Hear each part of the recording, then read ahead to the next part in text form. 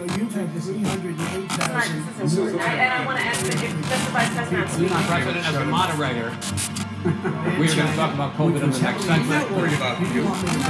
All right, gentlemen, They said it would take a miracle to bring back manufacturing. State of Ohio and Michigan. They brought back nothing. They gave up on it. You could get an outstanding fail-safe. And nobody can. Gentlemen, can we move on to the agenda? You say here that The best year it's ever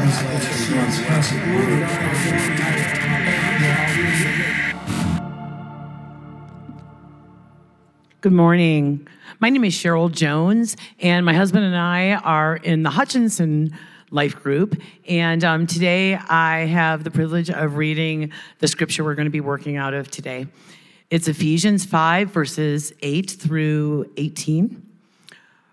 For you were once darkness, but now you are light in the Lord.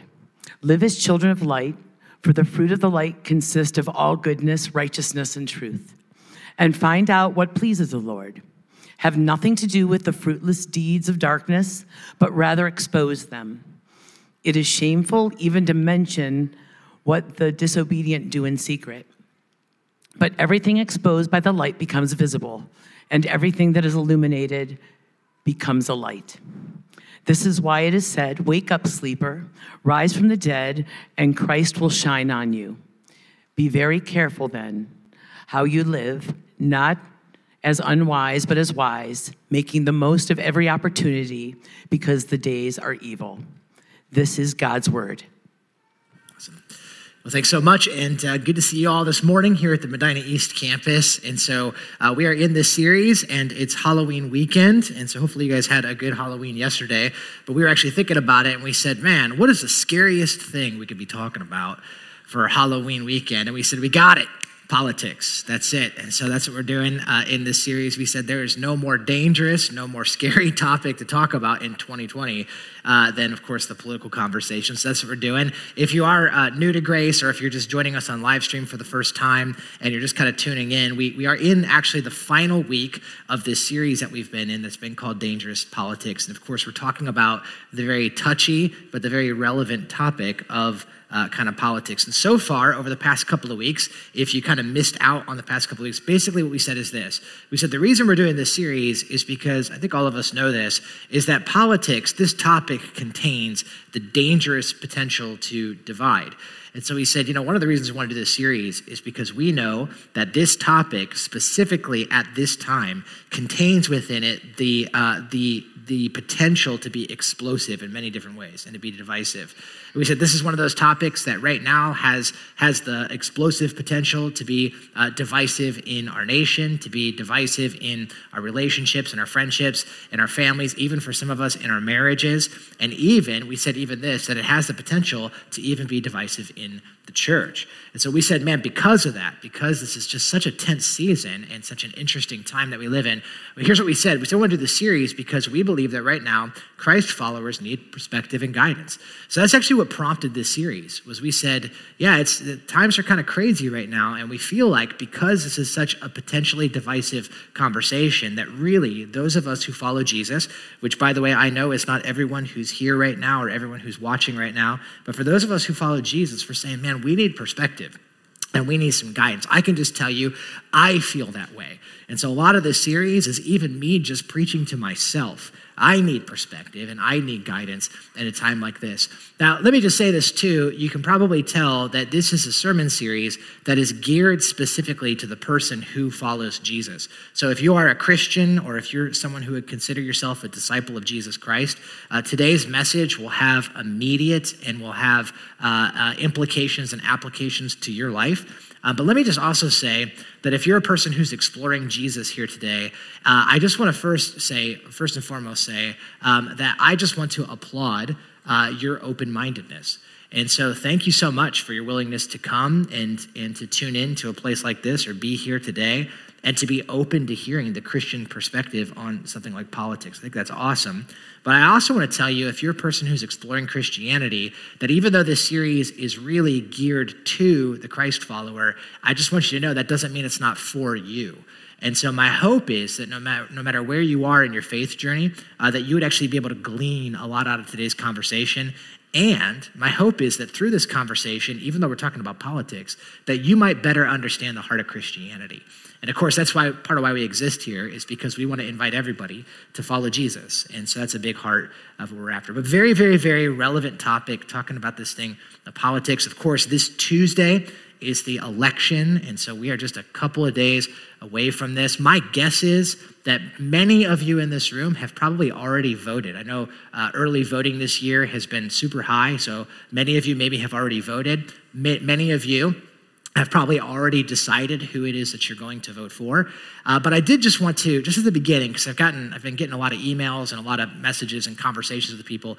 I thought it might be helpful if I just started at the beginning. For those of you who haven't voted yet and you're a follower of Jesus, I just thought maybe it'd be helpful if I just gave you 5 helpful ways to prepare as you vote. So if you haven't voted yet, my hope is this will be helpful, it'll be quick. But if you already have voted, my hope is that this is still helpful to you, maybe for the next voting cycle. But here it is, just real quick, preparing to vote, 5 things for the follower of Jesus. First off, I would say this. Obviously, we want to start with prayer.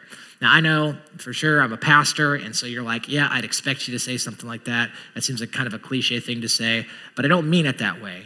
We actually, at Grace Church, believe very, very strongly that we don't want prayer to be our last resort. We want prayer to be our first response. And I think a lot of times we have a temptation to first make up our mind, and then we pray for our choices to be implemented by God. I think we need to avoid that. I think we need to start by just saying, God, show me, direct me, lead me as I process through these things. So begin with prayer. Here's the next thing I would say. Look to the Bible, look to Scripture. And of course, we've been trying to do that some in this series over the past few weeks, is really look at the Bible. But more specifically, look at God's word and look at God's heart for his desires on the issues that you're going to see on the ballot. I think that's very important. As you're weighing out the different issues and the different agendas, don't simply consult your preferences. Don't simply consult your opinions. Don't simply consult your political affiliation. And don't simply consult that which is going to best advance your situation. I would encourage you, first and foremost, as a follower of Jesus, to go to God's word and try to determine what is his heart on these issues and process that through. We talked about this a couple of weeks ago. We said that there is no one political party that is going to fully encapsulate the kingdom ethic. And so we have to think through these things, I think, with a biblical lens, not just a political lens, as we process through them. Here's the third thing I would say. Do some research, right? I think followers of Jesus, it's really important that we genuinely understand the issues and the agendas that are on the ballot, to understand the candidate, to understand what's happening in those things. I would say don't just assume because a candidate happens to be affiliated with the political party, that means that person is going to best represent your convictions as a follower of Christ. It's not always the case. And so I don't know if this is helpful. Maybe it's not, but this is the way that I like to vote. Personally, I like to vote from home. And I like to do that because I like to have my ballot in one hand and I like to have my computer in the other. And I like to go line by line and prayerfully research everything that I'm reading, every candidate, every topic, every agenda, whatever it is. It takes me a long time to vote, as you can imagine, but I feel like that's a helpful way to do it. Then I would say this. I would say that as you're processing through this, if you're still not sure, if you still are not entirely, you're still divided on what you're thinking, I would say to seek wise counsel. Okay, so obviously being a church and doing this 3-week sermon series that we've been doing, there's only a limited amount of content that we can cover in 3 weeks. And so there's a lot that's to be said that we haven't been able to say through this series. But that's one of the beautiful things about being part of a biblical community, is that we have each other. And so I would encourage you, maybe as, for followers of Jesus, I think we should talk to other trusted Christian friends, talk to mentors, talk to church leaders, process with people about some of the issues that you're thinking through. On this, maybe I'll just say this too. I would encourage you to avoid asking questions like, who are you voting for? And then just voting for the person that they said. In fact, I would actually encourage you maybe to ask this question instead. Say, hey, as a follower of Jesus, what are some of the main considerations that you are deliberating during this political season? All right. And then lastly, I would say pray. All right. Again, just pray. As you're voting, pray. Pray for the names that are on the ballot. Pray for our country. Even this, I actually would even encourage you over the next 2 days, would you consider fasting and praying? Maybe take a date, maybe even on Tuesday, to fast and pray for our country, fast and pray that God's will would be done in some of those things, okay? So again, super quick, but my hope is that would be helpful if you're still trying to think through and process through the election coming up on Tuesday. Now that I said that, I want to take some time and I want to spend the rest of our time and talk about something that I actually think is maybe a more pressing issue, all right? And what I want to talk about today, I believe, quite honestly, is very often neglected, but it's incredibly important as it relates to this topic of politics and specifically for those who follow Jesus. I've noticed that in all of my reading and studying and listening and preparing for this, that in this whole conversation, it seems like there's a piece that's been missing that I feel like is actually maybe in some ways the more important piece. And that's this, okay? So here's what I'm gonna spend the rest of our time talking about. Here's the issue that I think is often neglected, and it's what do we do after the election, all right? And so I wanna take some time and I wanna talk about this. What do we do after the election? I have noticed that in most of my conversations, it has been geared around how we vote, how we think about how to vote, the issues and the candidates. And by the way, that's very important. I think it's very important that we have those conversations. I think it's very important that we process through those things. But what I have noticed also is that what we've neglected is talking about what's gonna happen after the election. So in other words, okay, so Tuesday's the election. What happens on Wednesday? So what happens when your candidate wins? What happens when your candidate loses? What happens on Wednesday, Thursday, Friday, Saturday? What happens in November? What happens in December? Let me ask it this way. What happens in your workplace? What happens to your friendships? What happens in your family? What happens in your marriage? If one person wins the other person. What happens at Thanksgiving? What happens during the Christmas season, all right? And that's the thing that I think a lot of people aren't talking about that followers of Jesus need to be talking about, because quite honestly, I think all of us are smart people and we know that just because the election is on Tuesday, that doesn't mean on Wednesday everything goes away. That doesn't mean that all of the fighting and all of the division and all of the arguments and all of the mudslinging, that's all of a sudden gonna subside. I think all of us know, if anything, it's probably only gonna get messier, right? I was just reading my news feed this past week, and I'm sure I saw what you saw, right? And what do you see when you look at the news feed? Well, you see things like this. Both Republicans and Democrats are envisioning catastrophic consequences if the other side wins. And so depending on what news source you're going to go to, they're going to say, they're going to predict, they're going to prophesy that if the other candidate wins, it is going to be a cataclysmic future for this country. So if Trump wins, there's certain states that are going to secede from the United States. If Trump wins, then all these celebrities are going to leave the country, and a bunch of people are going to pay for them to leave, right? And then if Biden wins, it's the end of America as we know it. And if Biden wins and everything, it's just like, and everyone has this vision that it's just going to be the end of everything that makes America wonderful and all those kind of things. In addition to that, what I've also seen is that regardless of who wins, law enforcement is already preparing and is bracing for more protests and more picketing and more rioting. And so law enforcement is saying, regardless of who wins, especially in the big cities, they're saying, we're just prepared. It's going to be such a tense season. There's probably going to be more protests. There's probably going to be more riots that are going to come. I think all of us know this, that come Wednesday, there's probably going to be lawsuits and recounts, and it's going to get messy and all that. And then just to bring it even closer to home, I think many of us are bracing for tense and uncomfortable political conversations over the holidays. So a lot of us, my guess is if I asked any of you, I've actually been doing this in the cafe over the past couple of services. I've been asking, do you have a friend or a relative that you have in mind that after the election that you know it's going to be tense and challenging? And almost every single person I talked to has said, yep, there's that family member, there's that coworker, there's that person in my class, and I just know that regardless of who wins, it's gonna create tension in that relationship. I know people who in their marriages are bracing for tension in their marriage because of what's gonna come from this election. And by the way, all this stuff I put on the screen, I just want you to think about this. This is already on top of a pre-existing feeling of frustration and exhaustion that all of us are already feeling with everything that has transpired over 2020. I actually thought that's kind of interesting. I had a friend of mine text me this GIF, And I just thought I'd show it to you. He said, here's 2020 right here. It's just, there you go. It's a burning dumpster float down the street. And I just texted my friend back. And I was like, accurate. Yeah, that pretty much summarizes it, right? So here's my hope today. My hope is that maybe, especially for those of us who follow Jesus, that maybe I can help reframe a little bit what this next season might look like for us. My hope is that maybe I can help us see it differently, that we wouldn't view this next season as something like this, but that we might view it in a different way. So because here's something that I have found. I have found that for many Christ followers, we'll say this. We'll say the times are crazy right now. So it is time to retaliate. It is time for us to fight back. I think there's a lot of Christians who feel fear and frustration about where the culture is going. And so as a result of that, we say, we need to fight back with equal and opposite force.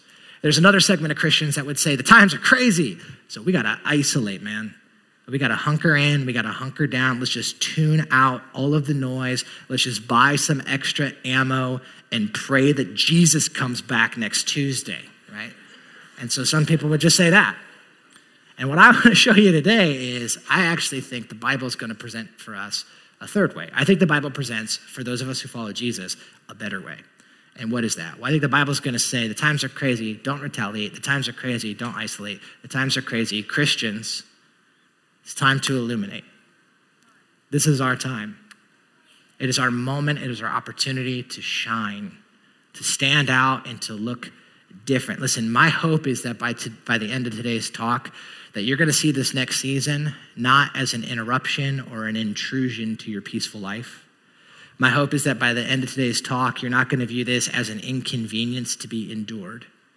My hope is for those of us who follow Jesus, we'll see this as an opportunity to be seized. It's an opportunity for Christ followers to stand out, to illuminate, and to shine. In fact, I want you to notice in that passage, Ephesians 5, the one that was just read. In fact, if you don't have your Bibles open, I'd encourage you maybe to open them up right now to Ephesians chapter 5, which is the passage we're looking at and the passage that was read. If you didn't bring a Bible, by the way, we have it on the screen, or you can use the Bibles under the chair. If you don't own a Bible, you can have one of those. We'd love for you to have that. But Ephesians 5, I want you to notice what Paul says here. He says, be very careful then how you live, not as unwise, but as wise, making the most of every opportunity. Now, notice what he says here. He says, because the days are evil. Because the days are evil. I think what he says here is really powerful. I want you to notice what Paul doesn't say, okay? So he doesn't say, the days are evil, so we got to fight back, man. He doesn't say the days are evil, so, man, we got to hunker down and we need to clump up. No, instead he says the days are evil. There's an opportunity that we have in front of us. There's an opportunity. Do you notice the language? Look again what Paul says back in this passage. He says that we need to make the most of every opportunity because the days are evil. See, and I think what he's saying is that, listen, when it's darkest is when we have the greatest opportunity to shine. When it's darkest is when we have the greatest moment. We have a moment of opportunity in front of us. So here's the question then. How do we make the most of this opportunity that we have in front of us? And I think there's two things. I think there's two things that we're going to see right out of this passage. And here's what I think they are. I think Paul's going to say we have a unique opportunity. So here's what we do to make the most of it. We need to walk wisely. Number one, walk wisely. And then number two, we need to dress accordingly.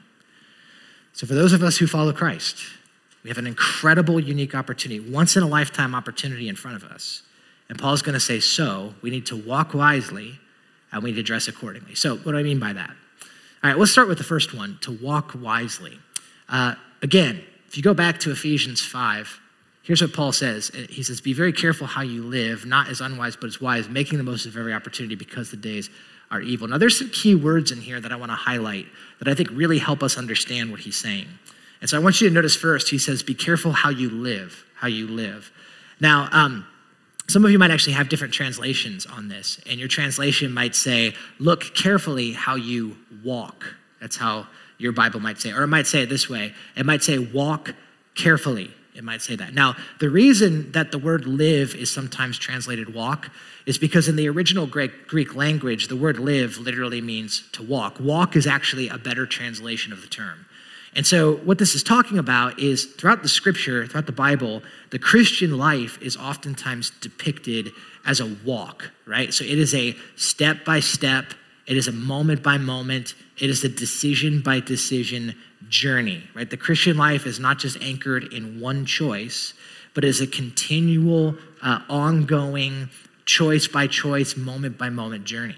And so here he's going to say that we need to be, now notice this, we need to be careful how we walk, be careful how we live. Now again, the word careful here is an important word. It literally means walk accurately, or it means walk cautiously.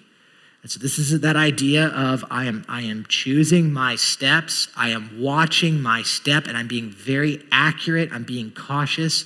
And notice part of what it means to be careful is he says not to be unwise, but to be wise. Now this again, this word unwise is a very important word. Here's what it literally means. I thought this was so cool. The word unwise literally means unmindful of the consequences of a thought or an action. So what does it mean to be unwise? I'm not even thinking about the consequence of my thoughts and my actions and my words. I'm just doing it. I'm not even thinking about it.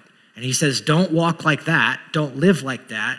But instead, you need to live wisely, which is the word skillful. I'm being very careful. I'm being very deliberate about every step that I take. Now, I just tell you, I don't know if this is helpful to you. This was helpful to me. When I read this passage, do you know what picture came to my mind? This is the illustration that came to my mind. Was I immediately thought of one of the things that I like to do with my kids right now during the fall. My wife and I have 4 kids. One of the things we like to do right now is we like to hike, mainly because it's fall in Ohio and also because it's free, and we have 4 kids. And so we'll go hiking, and we love walking the trails around here. And this time of year, especially because it's been so rainy, there's certain parts of the trail that get real muddy, get real sloppy, you know?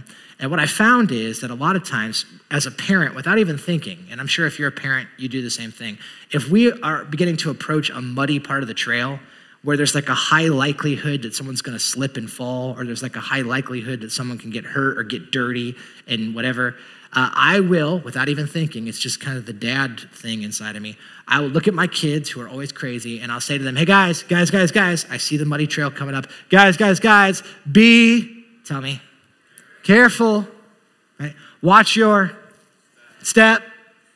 It's muddy and you guys aren't paying attention. And I don't want you to slip, I don't want you to fall, I don't want you to get hurt, and more importantly, I don't want you to get the van muddy. So it's like, just stop, right? And so don't be unwise. Don't be unmindful of the consequences of your actions right now. Be deliberate, be thoughtful, think about every step that you're taking. Guys, this is what Paul's saying. He's saying, listen, the days are evil, you guys. The days are evil. So Christians, we need to walk wisely. Think about your actions. Think about your words. Tread carefully. And if I could just tell you, here's what I think. You guys, I believe, and I'm not sure, but I believe that the trail ahead of us is about to get real muddy. I think it's been muddy already. I think it's going to get muddier. And I think for those of us who follow Christ, we need to make sure that we don't compromise our opportunity by living unwisely in such a way where we are not watching our life. And by the way, what he says here in verse 15 and 16, I think it actually harkens back to what he says in verse 8. So if you go back to the beginning of this passage, look what Paul says. He says, you were once in darkness, talking to Christians. He says, but now you are light in the Lord. So you need to live, that's the word again, you need to walk as children of the light. Walk as children of the light. Now, some of you maybe are somewhat familiar with the Bible. And if you're familiar with the Bible, you might know that darkness and light is oftentimes used as a metaphor to speak of a spiritual reality. So the Bible is going to say that all of us at one time walked in darkness. And the Bible is going to say that now that Jesus has come, Jesus has showed us the Father, and he himself is the light. And so because of that, when we follow Jesus, the Bible says we then become children of light. So what does it mean then to walk as a child of light? What does that mean? Well, here's what it means, just to state it plainly. It means to live a life that reflects and looks like that of Jesus Christ. That's what it means. That's what it means to walk wisely. It's that my life is exhibiting and it is revealing and it is reflecting that of the life of Jesus Christ, that of his values, that of his character, that of his attitude and his heart. I think what it means for Christ followers to live as children of the light is, you guys, it means this. It means that we need to look categorically different than anything else we see right now. In the same way that light is categorically different than darkness, Christians need to stand out and look very different than everything else that we're seeing in the world right now. And so he's going to say that. I think that's why he goes on in verse 11. He says, you need to have nothing to do with the fruitless deeds of the darkness, but rather expose them. It's shameful even to mention what the disobedient do in secret, but everything exposed by the light becomes visible, and everything that is illuminated becomes light. In other words, what he's saying here, if I could just put it in my own words, I think what he's saying is this. He's saying, listen, these times are dark. These are some dark times. So don't retaliate. Don't participate in the darkness. Don't fight the way they fight. Don't argue the way they argue. Don't return a low blow for a low blow. And these times are dark. Don't isolate. No, Christ followers need to get in there, he's going to say. And we need to expose, we need to illuminate and reflect the love of Jesus. And the Bible's going to tell us that that's God's strategy. And so we have to walk very carefully. So practically speaking, what might that look like? Well, let me see if I can just give us a few questions. So for those of us who follow Christ, here's a few questions I want you to consider as we try to seek out some guidance on this. So here's the first one, all right? You got to ask yourself, will I be a kingdom person first and a political person second?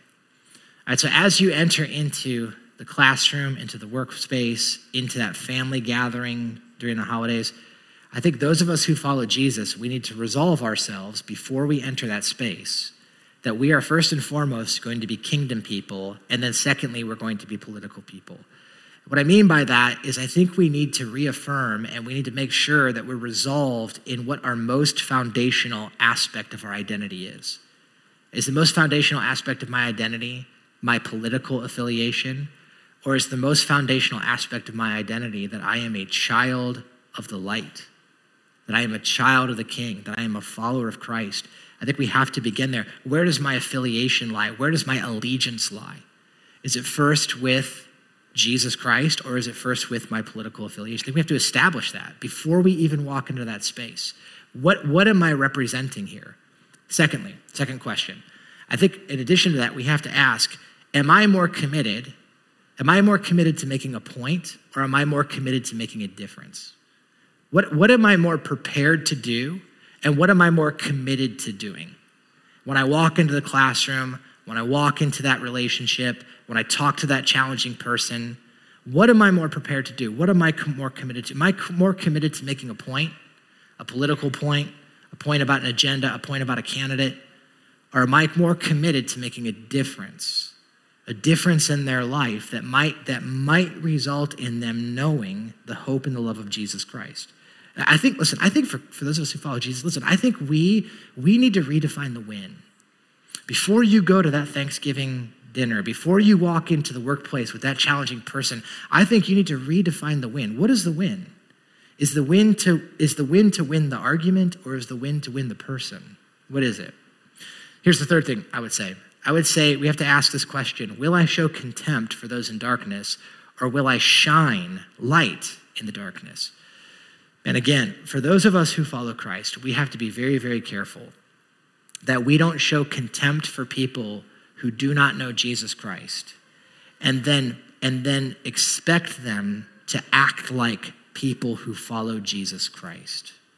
We can't expect the darkness to live like the light, but instead, those of us who follow Jesus need to be light and live that out within these dark spaces. And so he's going to say, listen, we have a unique opportunity. So it begins by walking wisely. So follower of Christ, we have to walk wisely, right?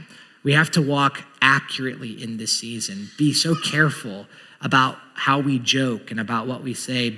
Walk carefully as it relates to how we interact on social media, right? Don't be an unwise person who gives no thought to the consequence of your actions or your words, but choose every step carefully. And then here's the second thing he's going to say. I think it's tied to this. He's going to say, we have a unique opportunity, so we need to walk wisely. And here's the second thing. We need to dress accordingly. Some of you are like, what do you mean by that? Okay, well, let me show you here in this passage. I don't know if you noticed when the passage was being read, that there are multiple times in this passage of scripture where the Apostle Paul is going to say Christians need to know what pleases God and then seek to do that. So I'll just give you a couple examples. In chapter 5, verse 10, he says that we should find out what pleases the Lord. And then in chapter 5, verse 17, he says, therefore, don't be foolish, but understand what the Lord's will is. All right, so Paul's going to say, you need to find out what pleases the Lord, and you need to do that. And then he's going to say, and then you need to understand what God's will is. Of course, that begs a really important question then, right? And that's this: what pleases God and what is his will? And the answer to that question is, well, actually a lot. Right? There's a lot that pleases God, and there's a lot that we could say about his will. In fact, we could probably spend an entire sermon series talking about how to understand and discern God's will, which, by the way, we've actually done that in the past. We've talked about that before. But here in this passage, I think that he actually is referring to something very specific, that we actually know what he's talking about because of what he said just one chapter before this, in chapter 4. And what did Paul say in Ephesians chapter 4? Well, in chapter 4, the Apostle Paul tells us, he says, this is what God wants, and this is what God doesn't want. He actually spells it out for us. And the way he spells it out is he uses this language of putting off and putting on. So here's what he says in chapter 4. This is just one chapter previous. He says, you were taught with regard to your former way of life that you should put off your old self, which is being corrupted by its deceitful desires, and you need to be made new in the attitude of your minds, and put on the new self, which is created to be like God in true righteousness and holiness. And so Paul says you need to know what God wants. You need to know God's desires. You need to know God's will. And we're like, well, what does God want? What is his will? What is his desires? Well, right here we have it. He says that we are taught to put off our old way of life, put that off, and we are to put on this new self that's created to be like God in the true righteousness and holiness.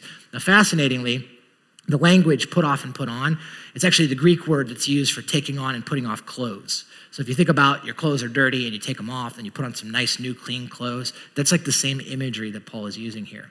And this idea of clothing yourself or dressing appropriately is actually something you see all throughout the Bible. I'll give you one other passage that you see the same idea. This is in Colossians. He says, therefore, as God's chosen people, you see that? Because this is who you are holy and you are dearly loved. So you need to dress accordingly. You clothe yourself with compassion and with kindness and with humility and gentleness and patience. In other words, what he says is you are God's child. So you need to dress that way. You need to dress appropriately to that. And here in Ephesians, he's actually going to give us several examples of what we need to take off and what we need to put on. Now, I'm not going to go through all of them, but I just want to show you just kind of a basic chart that highlights chapter 4. So in chapter 4, he's going to say this. He's going to say we need to put off falsehood, put off lying, put on speaking the truth, speaking truthfully to each other. He's going to say we need to put off anger that leads to sin, and that we need to put on conflict resolution. In Ephesians, he's going to say, don't let the sun go down on your anger so that the devil won't get a foothold. He's going to say we should put off stealing from others, taking from other people. We need to put on serving in a meaningful way. We need to take off unwholesome talk. Literally, that means talking in a way that's rotten and in a way that is full of anger and malice. Instead, we need to speak in a constructive way, speak to build others up. We need to put off bitterness. We need to put on kindness. We need to put off rage and brawling and arguing. And we need to put on compassion, listening and seeking to understand. We need to put off slander and malice, gossip. We need to put on forgiveness. We need to put off obscenity, foolish talk, coarse joking. We need to put on thankfulness. And so he's going to say, listen, followers of Jesus, what is God's will for you? We need to take all this stuff off, which we used to be. And we need to put on this new self. We need to put on this new self. We need to clothe ourselves as the children of the light. We need to dress appropriately, is what he's going to say. Now, let me just ask you a question. Just looking at this list, and we don't even need to get into the details of it, but looking at this list, let me just ask you, which side, as you look at this, best represents the climate of the time that we live in right now? Which side? Yeah, the left side, right? And I don't mean anything, no political. I have no political, don't read into that, all right? But this side does, doesn't it? I mean, for sure. Falsehood. I mean, lies everywhere. Anger leading to sin. Unwholesome talk, bitterness, rage and brawling and arguing, slander and malice and gossip and obscene, foolish jokes. I mean, does that not epitomize the time that we find ourselves? Let me ask you a second question. Which one of these two people, someone who is clothed like this or someone who is clothed like this, which one of these two people is going to stand out right now? Which one's going to just like look so different at the holiday family gathering, in your classroom, in the workplace, in your marriage? Who's going to look different? Yeah, this person's going to stand out quite a bit. All right, let me ask you another question. Who would you rather sit next to at Thanksgiving? This person or this person? Would you rather sit next to the person who is just full of argumentative rage and brawling and just wants to pick a fight with you? Or do you want to sit next to the person who wants to be compassionate and understand and maybe even have a constructive conversation? Do you want to sit next to the person who's full of anger and who's making obscene, foolish jokes the whole time? Or someone who's actually thankful? Now, I know some of you might be thinking, I get the point you're making, but quite honestly, there might be some better stories if I sat next to this person over here. And true. Okay, but here's my point. We talk about God's will, right? We say, what's God's will? What does God want for me? Here's the thing. There's a lot about God's will I don't understand. There's a lot that if you came up to me afterwards and you said, Pastor Tony, I'm trying to make sense of God's will and I have this question. There's a lot about God's will that quite honestly, it's a mystery to me and I don't understand. But I can tell you, let me just tell you with 100% certainty, there are certain things I do know about God's will. And here's what I can say. Look up here. If you are a follower of Jesus Christ, this is God's will for you. This is what he wants you to be like. He wants you to clothe yourself like this. Because you are a child of the King. And so you need to dress like that. You need to dress like that. And I got to tell you guys, I was thinking about this whole thing this past week. And, I put a lot of thought into this. And there's a lot you can say about these words and about these phrases. But I think if you could summarize it in one word, do you know what I think this whole left side, what I think the one word that summarizes the whole thing, you know what I think it is? Here's what I think it is. I think it's this word. I think it's the word contempt. I think it's the word contempt. Psychologists and sociologists recently have been doing a lot of studying on just the climate that we find ourselves in. And the word that they seem to use so often is they say that it is a culture of contempt right now. Arthur Brooks wrote a book called Love Your Enemy. And in it, he says this. He says, social scientists define contempt as anger mixed with disgust. Anger mixed with disgust. These two emotions form a toxic combination like ammonia mixed with bleach. Contempt is the unsullied conviction of the worthlessness of another person. Anger mixed with disgust. I can't even believe that they think that. I am disgusted that you would have voted that way. I can't even think about talking to a person like that. How ignorant. Unsullied conviction of the worthlessness. You are worthless. Listen, I'm just telling you, followers of Jesus, we have to put that off. It has no place in the kingdom of God. It has no place for the children of God, for us to clothe ourselves this way. When we look at this list of the things that we're supposed to put off and the things that we put on, the truth is, I think when we lie about others and when we are angry, when we tell obscene and foolish jokes that devalue other people, and when we gossip and we slander and we speak maliciously about other people, I think we are treating them with contempt. I was reminded, there's actually a really interesting quote I read this past week that I think really gets to the heart of it as well. It's by a guy named Scott Sauls. Scott Sauls wrote the book, Jesus Outside the Lines, but he was talking about this idea of the way we speak about other people. And here's what he said. He said, gossip is pornography of the mouth. Like porn, it seeks a cheap thrill at someone else's expense with zero commitment to them. It is the unsullied conviction of the worthlessness of another person who God loves and who God died for and who Jesus loves very much. And so listen, here's the question. Why? Why would we do this? Why would we go through the work of taking all of these things off and putting all of these things on? Why would we do that? Here's why. I mean, here's really the bottom line. I think the reason that we do that is because when we live like this, you guys, then we get to show the world what Jesus is like. Because did you know that everything on the right side of this chart, everything, this is exactly how Jesus Christ treated you. And it's exactly how Jesus Christ treated me. The Bible says that Jesus came and he spoke truth to us in love. The Bible's going to tell us that Jesus came to seek conflict resolution. Do you know that Jesus Christ came to seek resolution of the greatest conflict humanity has ever faced? The Bible's going to say we were enemies of God. We were estranged from him. And yet Jesus took the first step to initiate conflict resolution with us, to be reconciled to him. Jesus came not to be served, but to serve. Jesus came to build us up. He spoke value into us. He spoke life into us. He treated us with kindness. He treated us with compassion that we didn't deserve. He forgave us of our sins, and he exemplified a life of thankfulness. And you guys, when we live this way, we are reflecting the light of Jesus Christ, and we're showing the world this is what our King is like. This is what our King is like. And so Paul's going to say, we have an incredible opportunity. We have an incredible opportunity. So you need to walk wisely. Be careful how you live. And we need to dress accordingly. And so there's all this stuff we got to put on. And there's all of these other things that God wants us to put on as well. Ephesians says it this way. Be kind and compassionate to one another. Forgive one another. Why? Because that's what Christ did for you. Follow God's example as dearly loved children. That's who you are. Walk in the way of love. Why? Because that's how Christ loved us, and he gave himself up for us. And so when we live this way, we show the world what our King is like. And maybe, just maybe, they'll want to know him, and they'll want to follow him too.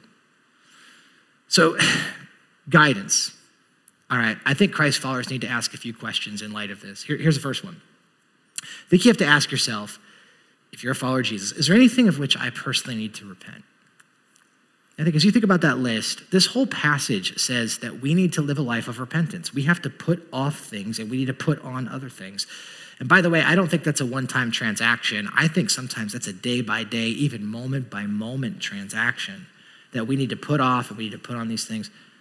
But maybe for you, you just need to take some time and think about it. Is there anything that you need to repent of? Is there any conversation that maybe you need to go back and readdress and ask for forgiveness? Is there any statements you need to retract? Are there any posts that you need to delete? And because this is a matter of putting off and putting on. This, by the way, is why I think biblical community is so important. Because you guys, we're not going to get this right every time. We're going to mess up. We're going to mess up at this. But I think sometimes it's important that we have other people around us who are pursuing this together because we need each other. We need each other to help each other walk wisely and dress accordingly. We need that. Here's the second question I have for you. Okay, follower of Jesus, and this is a tough question. Can you love unconditionally those you disagree with politically? And just ask you that. Can you love unconditionally those who disagree with you politically? Now, some of you might be thinking, I don't know anyone who disagrees with me politically. And if that's the case, that might be your problem. That might be why you haven't learned anything in 10 years. I'm just saying, all right? And maybe it'd be helpful if you did. I mean, here's a follow-up question. Can you love those who you disagree with politically? Here's a follow-up question. Do you want to? Like, do you actually want to? And I don't mean like just tolerate them. I don't mean like just be nice to them, just behave around them. I mean like love them. Do you want to? Do you want to? Because here's what I think. I think you can. I think you're called to, and I think you can. I think Jesus showed us the way, and I think if you're a follower of Christ, I think he's given you his Holy Spirit, and I think you can. I think sometimes the issue is we don't want to. We just don't want to. And here's what I believe with all my heart. I believe it's possible to have strong convictions. I believe it's possible to disagree with someone vehemently and still love them unconditionally. I think it's totally possible. It's totally possible. Here's the last question I think we need to ask. Will you be quick to listen, slow to speak, and slow to be angry? I don't know if there's a more relevant verse for our culture than this one right now. Am I willing to be not quick to be angry, not quick to speak, but slow?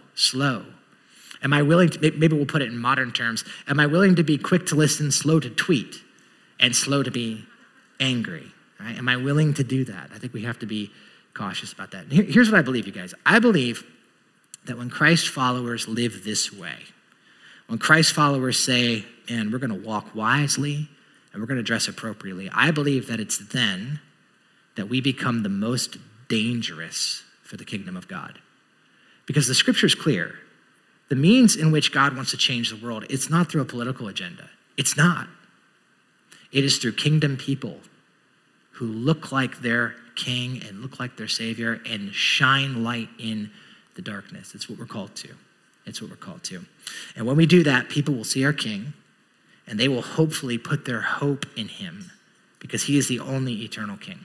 I'm going to end with this quote. This is a quote that I've been trying to work in for the past 3 weeks in this series, and I have to share it because I love it so much. And I've shared it in the past several years ago, but every opportunity I get, I love to share this. And the reason is, it's a longer quote, but the reason is because I think it's so powerful. It's actually from Napoleon Bonaparte.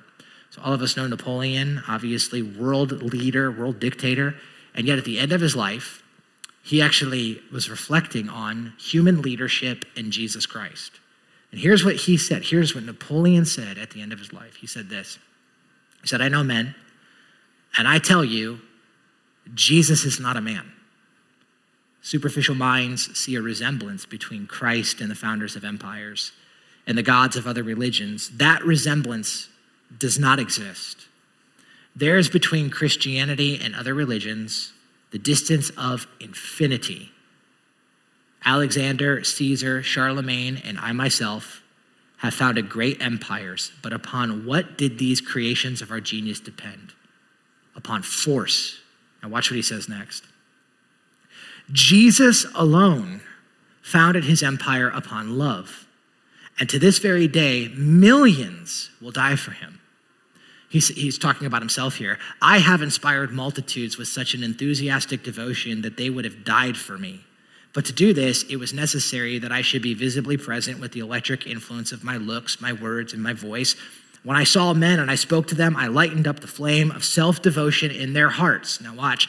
Christ alone has succeeded in so raising the mind of man towards the unseen that it becomes insensible to the barriers of time and space. Across a chasm of 1,800 years, Jesus Christ makes a demand which is beyond all others difficult to satisfy. He asks for that which a philosopher may often seek in vain at the hands of his friends, or a father of his children, or a bride of her spouse, or a man of his brother. He asks for the human heart, and he will have it entirely to himself. Wonderful. In defiance of time and space, the soul of man, with all of its powers and faculties, becomes an annexation to the empire of Christ. All who sincerely believe in him experience that remarkable supernatural love towards him. This phenomenon is unaccountable. It is altogether beyond the scope of man's creative powers. Time, the great destroyer, is powerless to extinguish the sacred flame. Time can neither exhaust its strength nor put a limit to its range. This is it, which strikes me most. I have often thought of it. This it is which proves to me quite convincingly the divinity of Jesus Christ. Here's a man who's achieved more than any of us will ever see in our lifetime. Here's a man who is the leader of an empire, and at the end of his life, he reflects back and he says, there is no king like King Jesus. And our hope is that people will know him above all other kings. So what happens on November 4th? Let me tell you what happens on November 4th. 2 things. Jesus Christ is still king. And number 2, followers of Jesus have the same mission. We still have the same mission, to walk wisely and to love and to dress accordingly. I ask the band to come up, and as they do, I just want to end our time and end this series by praying together.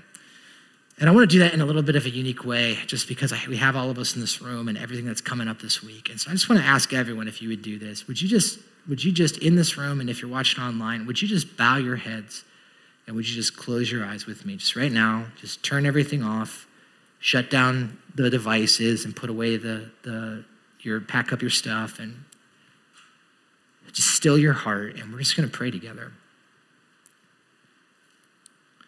And in this moment, I just want to ask you, would you do this for me? Would you just think of the names of the people that are in your life that you know are going to be a challenge to you in this next season?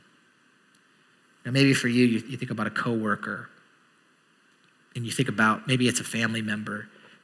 You think about the Thanksgiving holiday, Christmas this year, and you're just already anticipating. You know it's going to be hard. You know it's going to be a challenge. Would you think about those names? Maybe for you, it's someone in your family. Maybe for you, it's your spouse. Think about their name right now. Just think about those people in your life.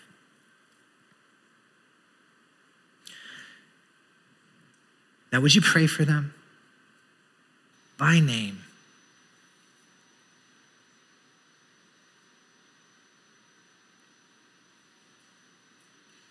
Would you pray for their good?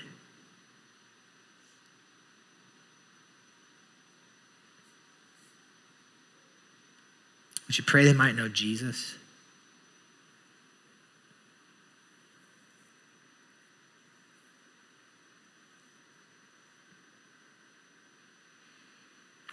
If you're a follower of Christ, would you do this? Would you pray for yourself? Would you ask that God maybe would use you? You have an opportunity.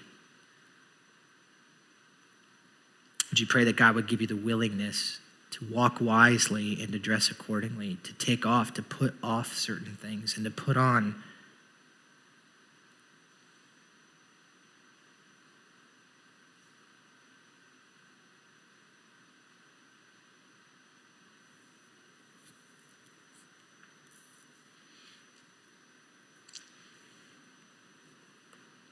you take a moment right now? Would you pray for our leaders?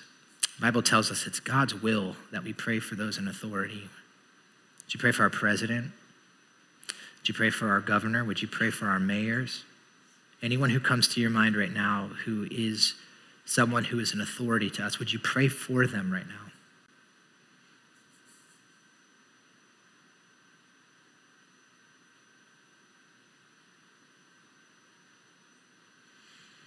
Would you pray that God would give him wisdom, give him help?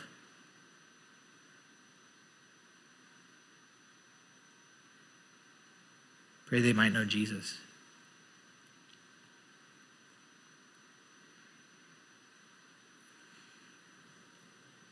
Would you pray for both candidates, both of them, both presidential candidates and their running mates?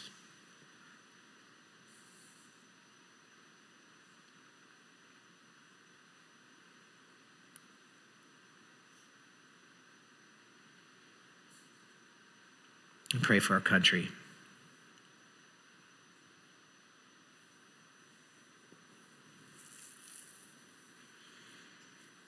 Lastly, if you're a person who doesn't follow Jesus and you want to make him king of your life, would you just tell him that now?